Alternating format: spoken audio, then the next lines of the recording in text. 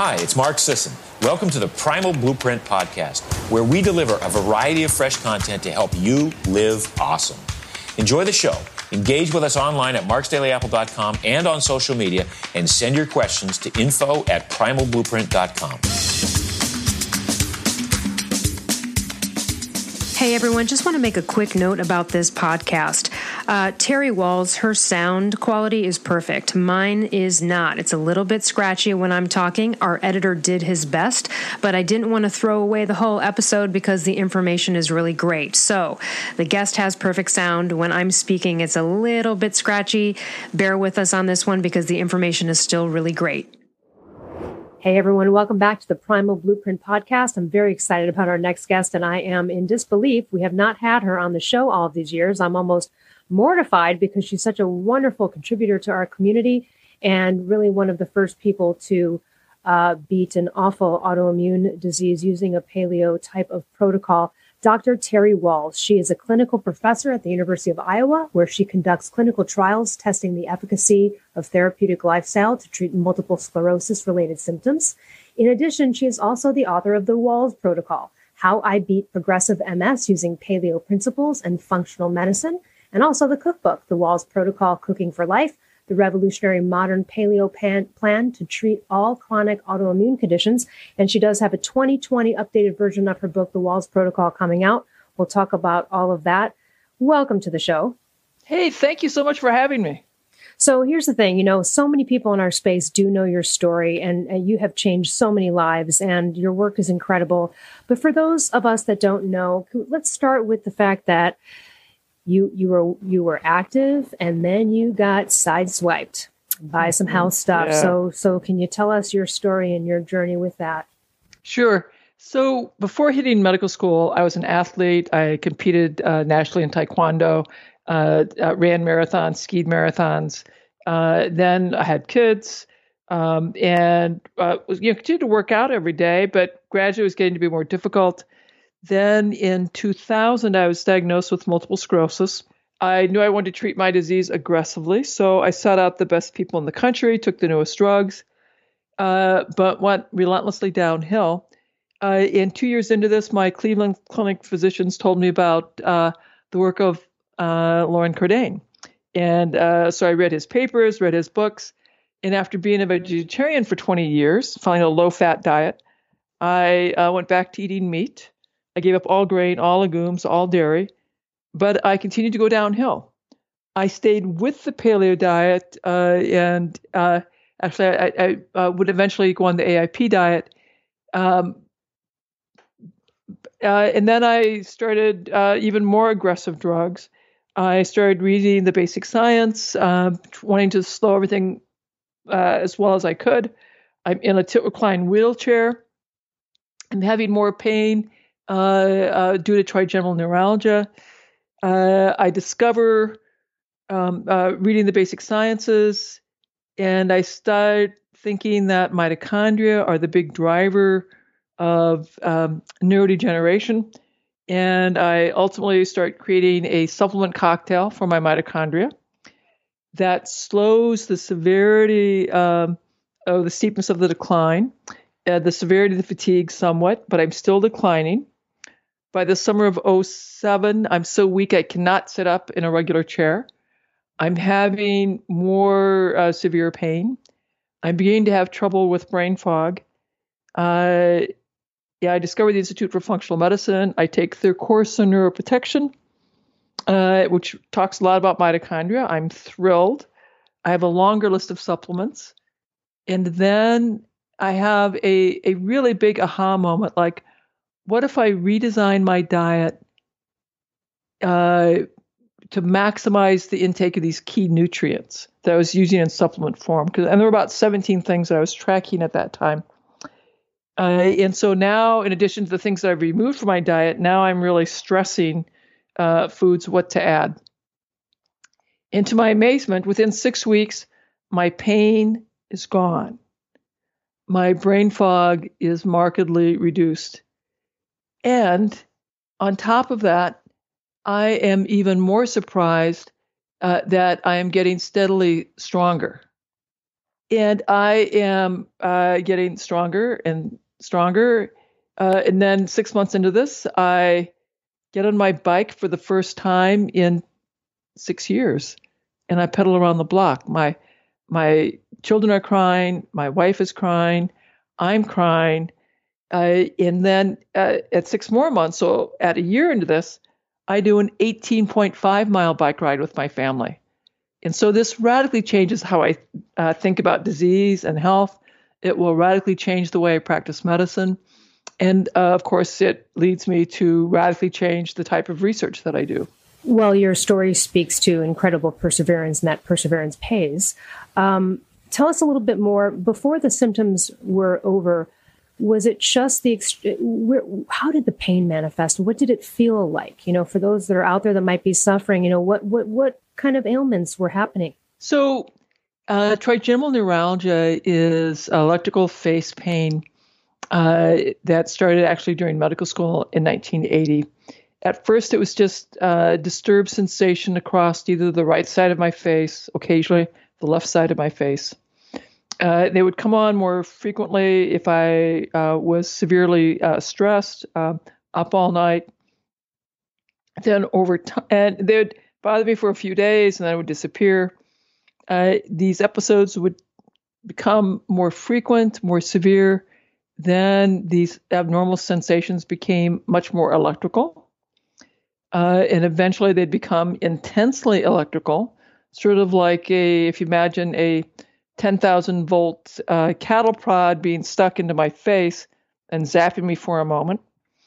By the summer of 2007, when they would turn on, light would trigger the pain, sound would trigger the pain, a light breeze on my face would trigger the pain, talking would trigger the pain, my children trying to comfort me would trigger the pain. And it was getting harder and harder to turn this pain off. I was on very high doses of gabapentin. When the episodes would come on, I'd go into the pain clinic. I'd get a daily injection. They'd give me daily high-dose Salumedrol. 3 doses of high-dose Salumedrol was sort of chemotherapy doses. Now it's up to 5 days of Salumedrol and daily injections of steroids.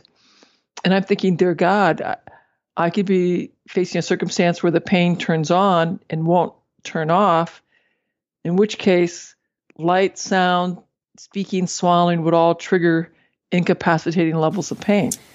That is devastating, and I'm assuming the level of depression is crazy. It was an incredibly grim prognosis that I was facing in the summer of 2007. I've heard from people with MS that exactly what you described, this level of feeling like they were plugged into an electrical outlet. And I can't even imagine that level of pain. It's so debilitating. You glossed over a little bit of your journey with supplements and food and AIP. And of course, the autoimmune protocol has changed so many people's lives. What were some things for you personally? I know everyone's different. What were some foods and things that, even though you'd cleaned stuff up, that you had to take a step further? Did you notice particular things were aggravating to you? And what were those things for you? So I sort of stepped back. I had been a low-fat vegetarian for about 20 years. Lots of legumes, lots of grains. And when I got introduced to the paleo world, it was a big deal, a lot of prayer and meditation. I go back to eating meat. And actually I had to do that over several months because it was such a big change. And I'm eating meat, I'm eating vegetables. And I continued to decline. I have taken out all grain, all legumes. I'm doing the nuts and seeds. I've got those out. Eventually, I take out the nightshades. I'm still declining. I discover or I decide that I have to do everything that I possibly can to slow my decline.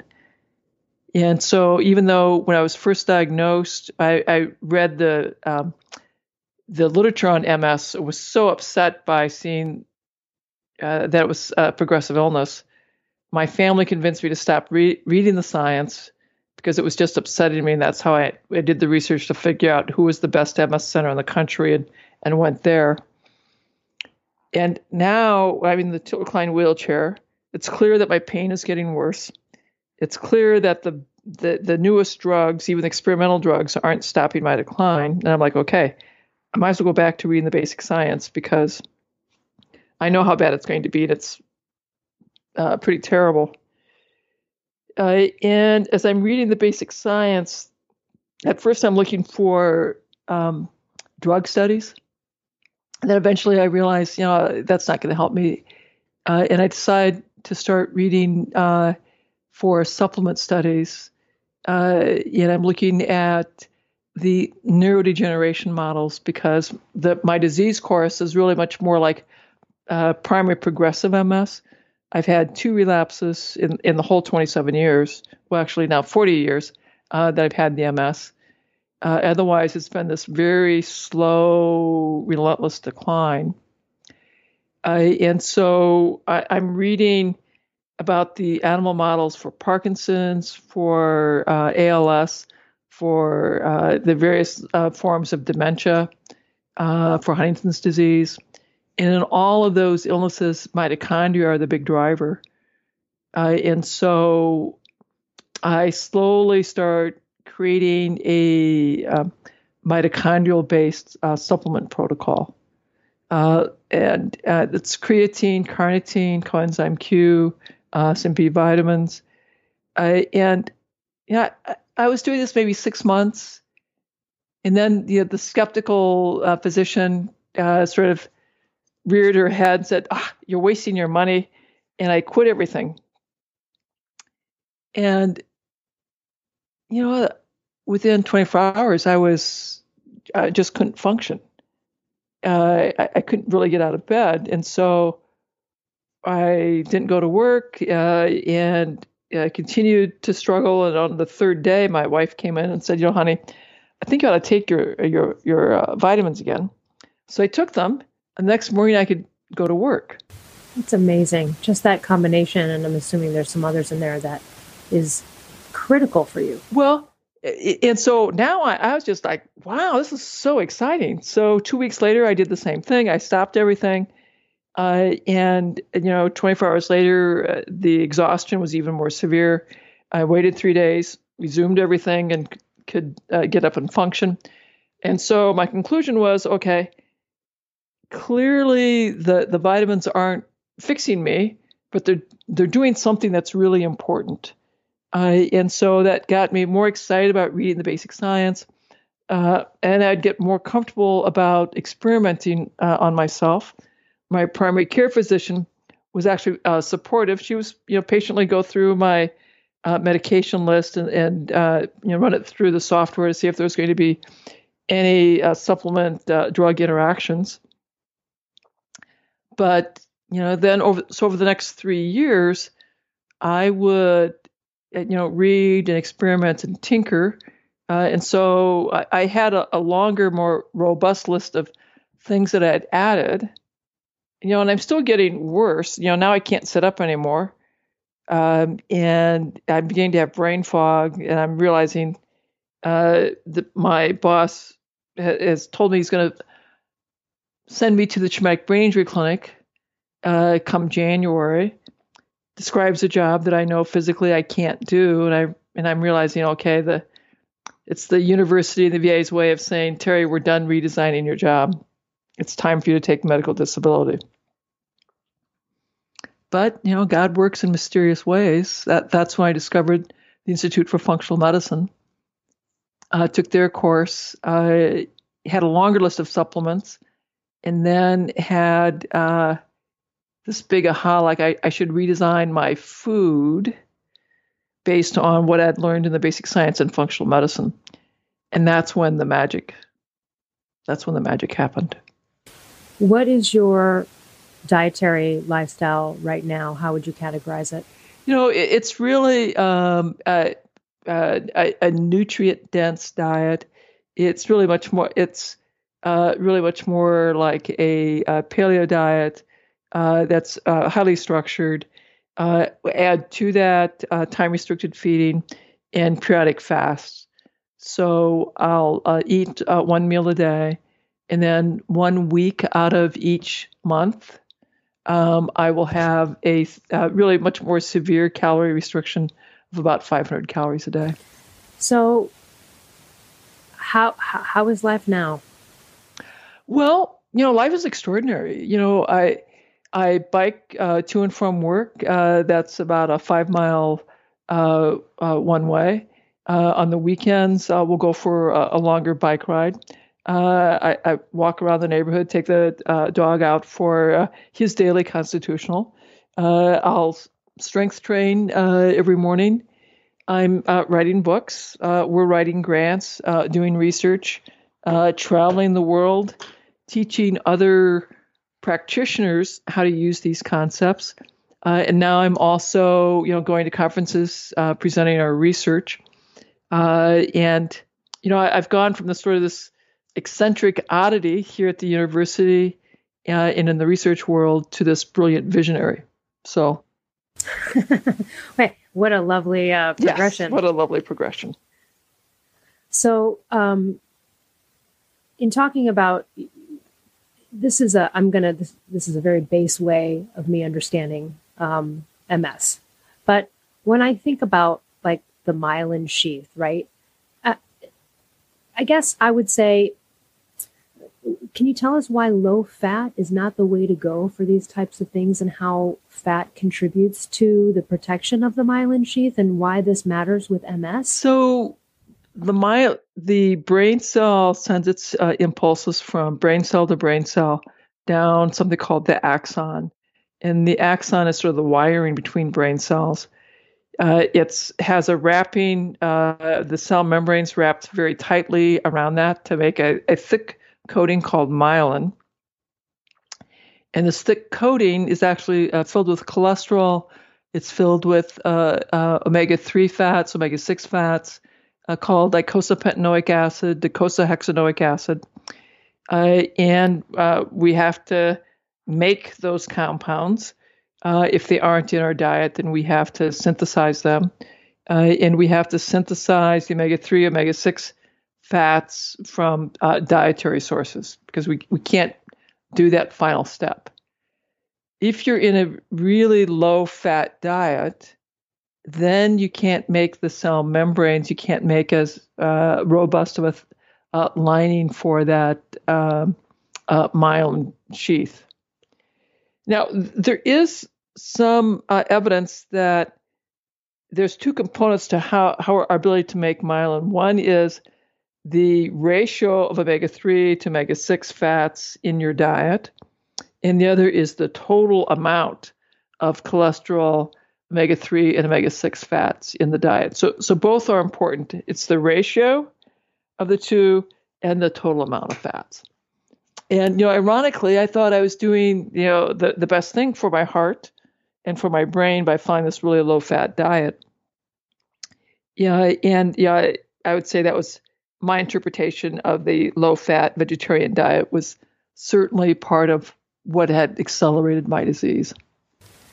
Yeah, it's really fascinating. I also, they're on that same note, there's lots of people that do that for health reasons, but then, again, being the precursor to sexual hormones, there's people that go through either early menopause at age 35 or 40 as a result of that diet, or sometimes we see they don't get their period until much, much later. And, so obviously our listeners know, and so much of the important things that go on in our body are surrounded and nourished by healthy fats.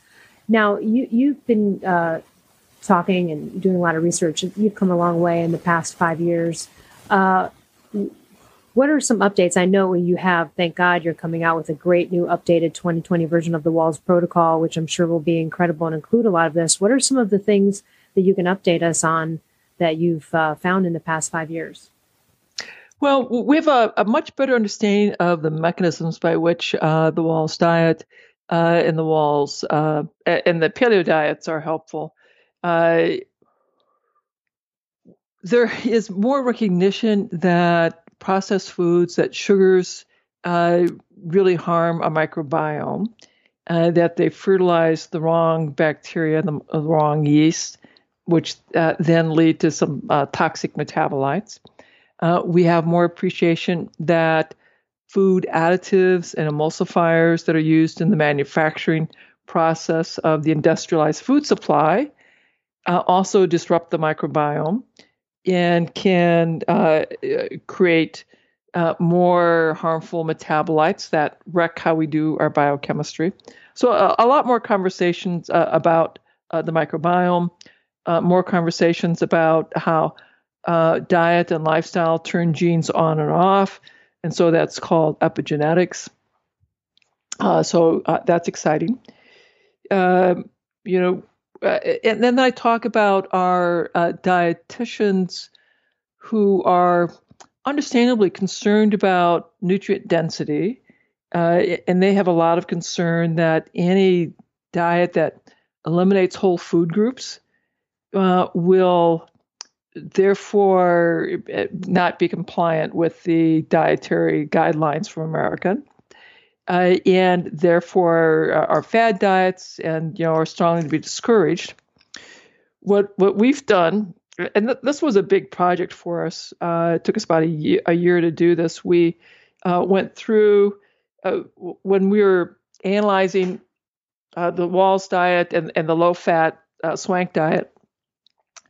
We completed a analysis of the diet using menus and recipes, and then we did modeling of the diet using it's a USDA technique with food groups, and then we analyzed following the diet at only 60% of the recommendations. If they didn't eat quite as many vegetables as I wanted people to eat, and then we compared that to the nutrient intake that's recommended in terms of the dietary guidelines in the recommended daily allowance for a healthy diet. And what we're able to show is, yes, the Wahls diet does eliminate some whole food groups, but we still exceed the average American diet by far, and it's comparable to the standard American diet. With the exception of the calcium intake, it was lower. Everything else, and vitamin D. Well, vitamin D is not a big deal at all because we make vitamin D from sunlight. And we're lower than the recommended daily allowance for calcium. However, because we get people to correct their vitamin D levels, and we make sure that they have vitamin A, vitamin K2, plenty of magnesium, and we improve their exercise with weight bearing. I don't think that lower calcium intake is such a major concern. And we discussed about the pros and cons of whether or not you would take a calcium supplement if you're doing a paleo diet. But the good news is we've investigated the issue of the paleo diet. Is it nutritionally sound or not? And we've published it in very high impact research journals followed by the registered dietitians. There's so many other illnesses that can be treated using these diet and lifestyle changes of the Wahls protocol. Yes. Tell us some of those. So what we certainly see in our clinics at the VA, our therapeutic lifestyle clinic, people would be coming in with rheumatoid arthritis, systemic lupus, psoriasis, inflammatory bowel disease, and we could stabilize their disease, improve quality of life, and often reduce the need for medication. Then we have mental health issues, anxiety, depression, post-traumatic stress disorder. Often, again, symptoms would reduce, quality of life would improve. And then, so the typical primary care kind of stuff that I would see, diabetes, obesity, heart disease, heart failure, high blood pressure. Again, those kinds of diseases would stabilize, quality of life would improve as people would implement our program. Was it a tenet back in the day? I could be wrong, but I feel like I remember swimming with a woman many, many years ago, like 20 years ago, who had MS. And I thought I heard her say that fat was something she shouldn't eat, or was it sugar? I'm not sure. What's the general paradigm that they recommend? Not yours, the one that's not maybe the one, but what's the old paradigm? Did they ever recommend a diet at all? Yeah. So there was a fellow, Roy Swank, who following World War II made the observation that during World War II, the rates of MS and severity of MS plummeted. And at that time, after World War II, the fat hypothesis came into being for heart disease. So he advocated, he thought MS was a vascular disease. So he put his patients on a very, very low fat diet, less than 15 grams of saturated fat per day. So no chicken skin, white meat only, white fish only, no butter, no eggs. And if people wanted to follow a dietary approach for MS, it was the Swank diet. Then I come along, and I tell my story of recovery with the paleo diet. Then the next thing that happened was there was a small trial with the McDougall diet, which is a vegan version of a low-fat diet that showed improvement in blood pressure, but no change in clinical MS outcomes. And then we have several papers that came out with our clinical trials showing benefits from my version of the paleo diet. Let's talk a little. You mentioned mitochondrial function in the beginning, and that really is sort of like the name of the game in our industry. We talk about that. They are the powerhouses, right, of the cells. Can you talk about the connection between inflammation and mitochondria, or why everyone listening, regardless of an MS or autoimmune disorder, should be attentive to nourishing and treating our mitochondria? Oh, absolutely. So mitochondria are really ancient little bacteria that about 1.5 billion years ago, when the oxygen level rose in the atmosphere, the mitochondria had evolved to utilize that oxygen more effectively, and they could generate energy more effectively. They were engulfed by a little bigger bacteria, and they developed a very symbiotic relationship, which allowed for, again, over millions and trillions of generations, the development of specialized and multicellular organisms that would have nervous tissue, muscle tissue, bone tissue, hormones, and a gut. And so that that eventually would develop into animals and to mammals and primates and us, of course.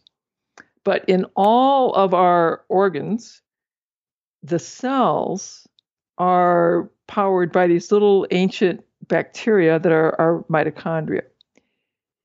And if our mitochondria are not working very well, that organ can't work very well. The parts of our body that needs the most energy to function would be our brain, our heart, and our retinas.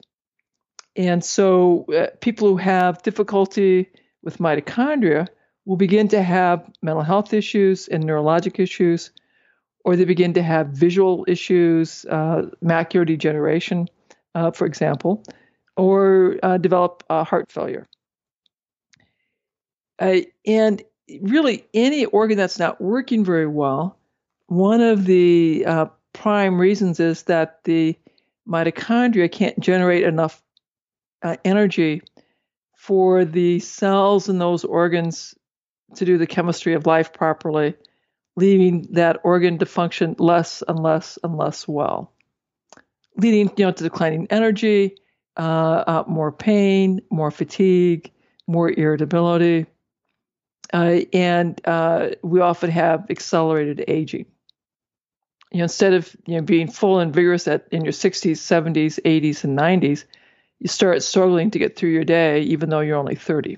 Yeah, no, I've been there. I had definitely some mitochondrial dysfunction when I suffered with hypothyroidism for many years, and it took a while to turn it around. But you are such a case of perseverance, in that there are answers, and this stuff can be fixable. I wanted to actually today. There's a woman at my gym with a walker, and she keeps talking about how she's working with this doctor to fix her autoimmune issues, and she's on a vegan diet. And I actually recommended your book. And I was, telling her that she should probably look into this stuff and, things like that. And it's tough because what I love about your story as well is that you didn't stop seeking regardless of what doctors told you. And that's my story as well. And if we want to get better, we need to educate ourselves so we can help our doctors help us or find the right doctors, which is, what you did. You persevered to say, this is my disease and I'm not going to let someone else completely handle it. And I just think that that's such an important message for everybody, no matter what they're suffering from. Yeah, and I'm so glad you guys run your podcast, and that's become so much easier due to social media for people to hear that, yes, other people can recover, that, if I can recover from being unable to sit up, facing intractable pain, cognitive decline, to such a rich and full life, which, if I accidentally get exposed to gluten, my pain comes roaring back about 6 hours later. So it's not like I got cured. Yeah, I still have, all that vulnerability, but as long as I take care of my diet and lifestyle, I'm in great shape. It's really amazing. It's such and I have a friend who I interviewed as well who was debilitated with rheumatoid arthritis for many years. I've interviewed several people who have basically avoided a life sentence in a wheelchair through their grocery bag.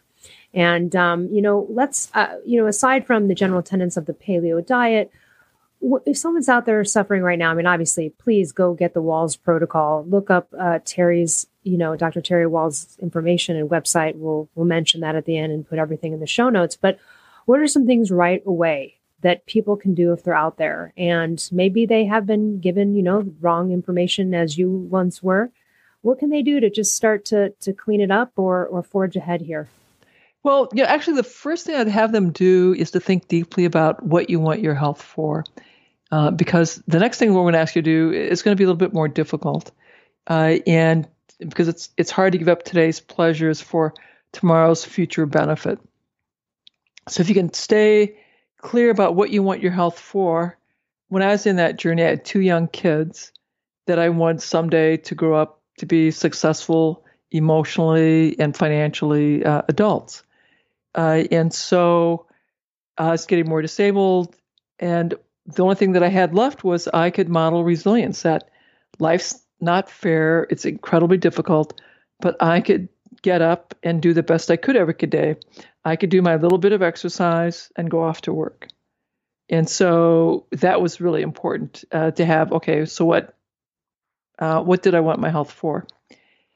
So knowing what you want your health for, now remove the foods that are really inflammatory. Sugar, processed foods, very inflammatory. We want you to have more healthy fats. So I'm really like to have people have some hemp oil, flax oil, or fish oil. We need to have some omega-3s in there as well. We need some omega-6s in there as well. That's where things like avocado oil, hemp oil, flax oil would have some of that in there. But plain avocados, nuts, and seeds. And more non-starchy vegetables, greens, cabbage, onion, mushroom family vegetables, and deeply colored things, beets, carrots, berries. I think it is really important that you mentioned for people to look at what they want their health for. It's very hard for someone to go from a standard American diet or even being a sugar burning, food obsessed person to think about doing something as strict, let's say, as the AIP. But I can say, even from my own experience in cutting things out and going down a strict paleo paradigm, that eventually you don't want those things. And again, it's like, how much better would you like to get and how quickly? And sometimes we've seen it where it's taken 6 months to a year for people to hold that strict, but then you start to see the results like you did. You have a day of no pain. And when that day comes, there's nothing more motivating than that, right? And I can only imagine, this must have been extremely tough on you and your entire family. I bet they are just elated as to how things have turned out. I'm sure some of the people you've worked with, it's a struggle, right? I mean, it's very tough when you've got a family member. It doesn't matter whether it's hypothyroidism, rheumatoid arthritis, and they can't fix it and they're going through this decline and then they get a little better and then they don't. And the whole journey you've been through can be very tough on couples. How were you, obviously you have a wonderful partner. How were you able to work through that with your family? It was helpful in that, when I first went paleo, and I gave up all grain, all legumes, all dairy, I did it myself. My family ate whatever they wanted to eat, and I just did this alone. As I restructured my diet based on my research, again, I did that alone. And then my family, as I recovered, they all ended up embracing the dietary plans, and so this is all that we have in our household. When I treat patients in my clinics, in our clinical trials, we talk about doing this as a family intervention. That for the vast majority of individuals, when we have these foods that are designed to be so yummy, so tasty, so addictive, that if that food that they're trying to get out of our diet is in our eating environment, most people will struggle. That when we're hungry, that delicious food will find our mouth and we'll be eating. And so we talk about ways to make the environment easier for you to succeed and harder to fail. So that means getting the food that is harmful to you out of your eating environment, and how your family can support you on that. That's a conversation every family needs to negotiate. But the more completely they can support you so that your eating environment only includes the recommended foods, the easier it is to be successful. You mentioned if you accidentally get around gluten, you'll have a type of a flare-up of some kind. Gluten, I mean, grains particularly, but gluten and grains are so associated with like every autoimmune disorder, like with, Hashimoto's. We see antibodies drop from, 1,600 down to barely detectable when people eliminate these things. Can you, in a 7th grade terminology, explain to us what is the going on with gluten? Why is it so offensive and connected with so many autoimmune disorders? What's the philosophy there that people can sink their teeth into listening to this so they can really understand how offensive this thing is? So that particular protein is seen as a foreign threatening protein by your immune cells. And so when your immune cells see this protein, it turns on their production of inflammation molecules.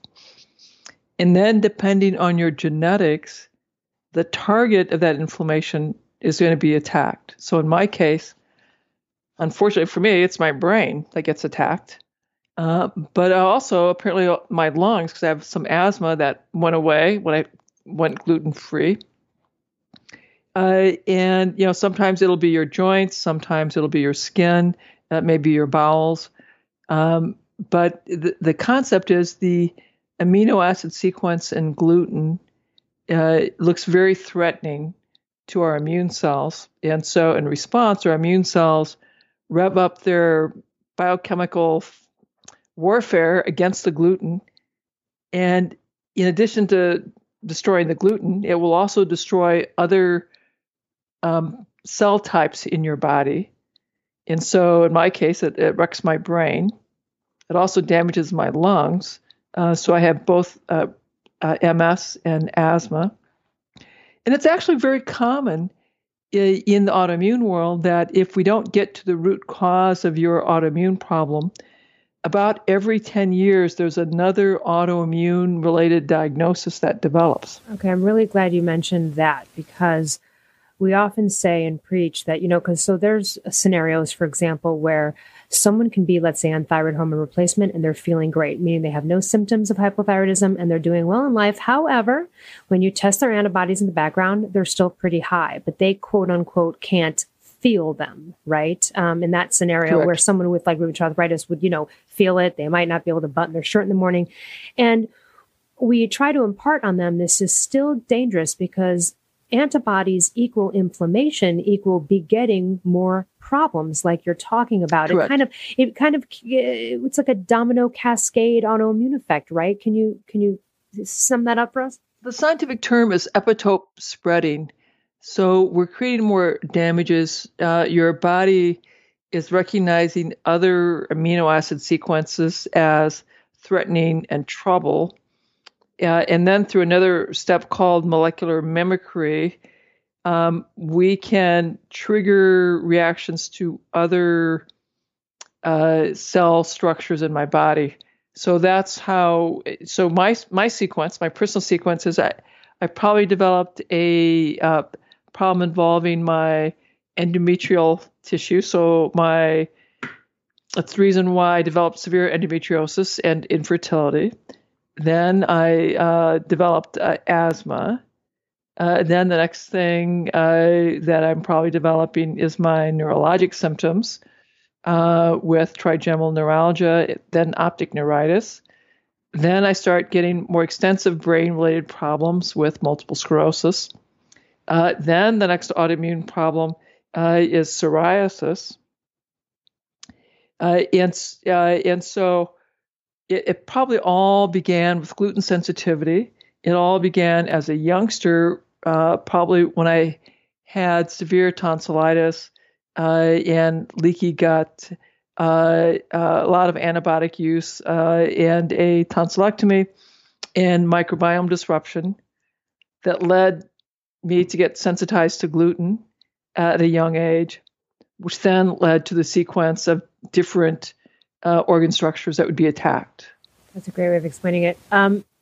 There are so many people. I mean, I know people who spend hundreds of thousands of dollars traveling to Mayo clinics, Cleveland clinics, and then like you look at their lab work and the doctors completely ignore like their antibodies for a particular something. And I don't mean to laugh, but it's just insane to see how much time is spent. And you're sort of a direct route to get over this. And aside from your book, again, you have the updated version coming out of the Wahls protocol.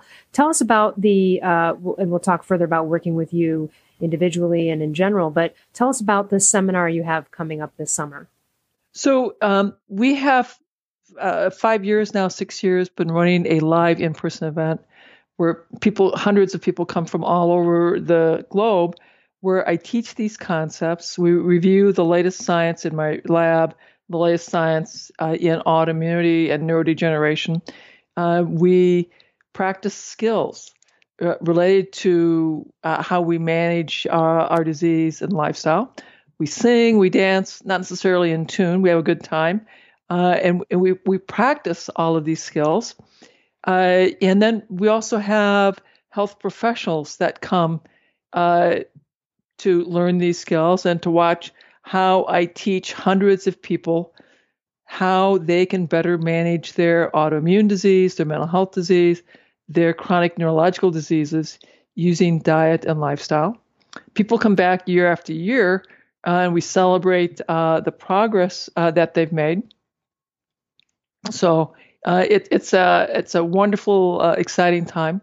Tell us how we can sign up for that, or where do we go to register for that? So if you go to terrywahls.com/seminar, you can sign up for that. We have the opportunity to come in person, which I think is the best experience because you get to meet everyone and see that community. We also have the ability to attend and get the digital experience as well.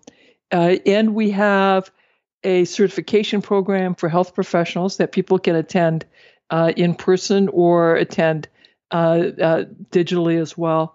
And that one's at terrywahls.com/certification. How can people work with you directly? Do you work with patients directly? How can we, if we're out there, like we just want to talk to you, how does that work? Yeah, so there's a couple ways of doing that. Because I certify practitioners, we have a growing army of certified Wahls protocol health practitioners. So that's listed on my website.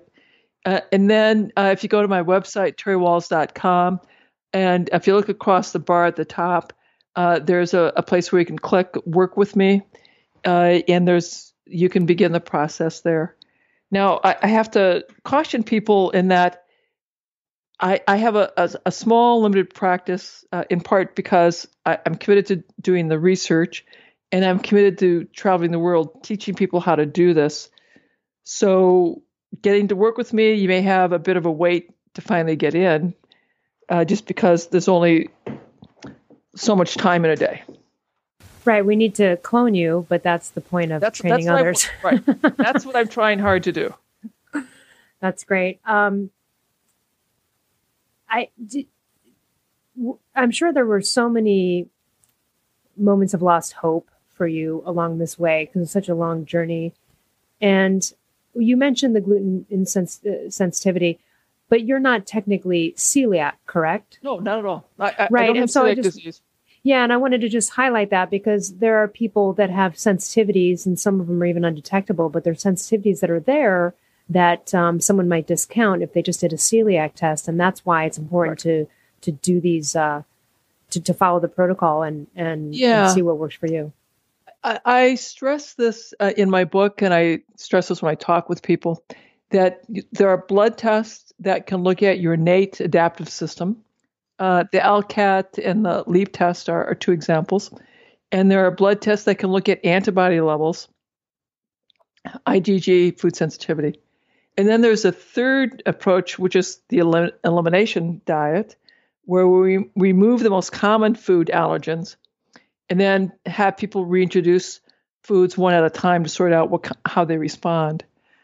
My preference, and I think the gold standard, is removing foods from the diet, the most common allergens that are problematic, and then testing them one at a time, because even the innate and the adaptive immune tests that we have are not perfect.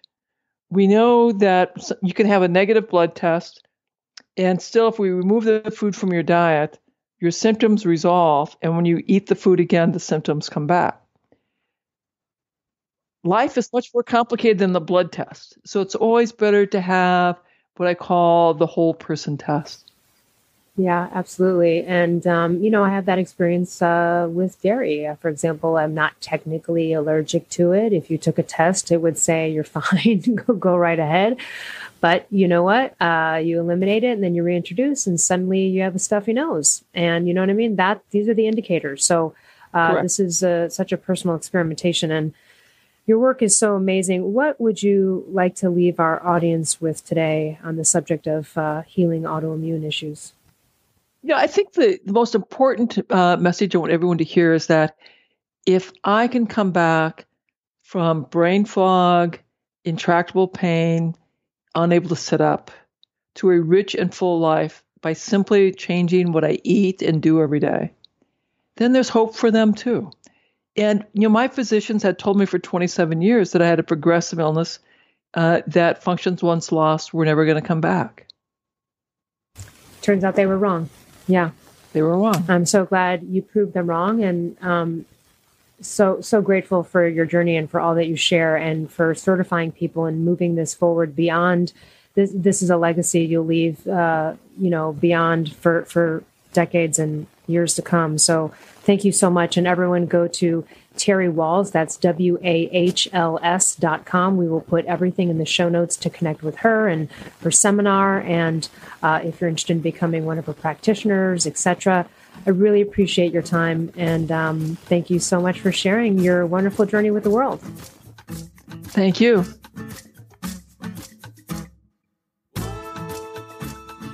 Hey there, Primal Blueprint listeners. Did you know that Primal Kitchen collagen peptides help support hair, skin, and nails? Well, we offer a variety of collagen products to suit everyone's palate, from unflavored to mango pineapple or golden turmeric to our keto matcha or chai tea collagen latte mixes, and much more. Visit us at primalkitchen.com and start fueling your day with collagen peptides.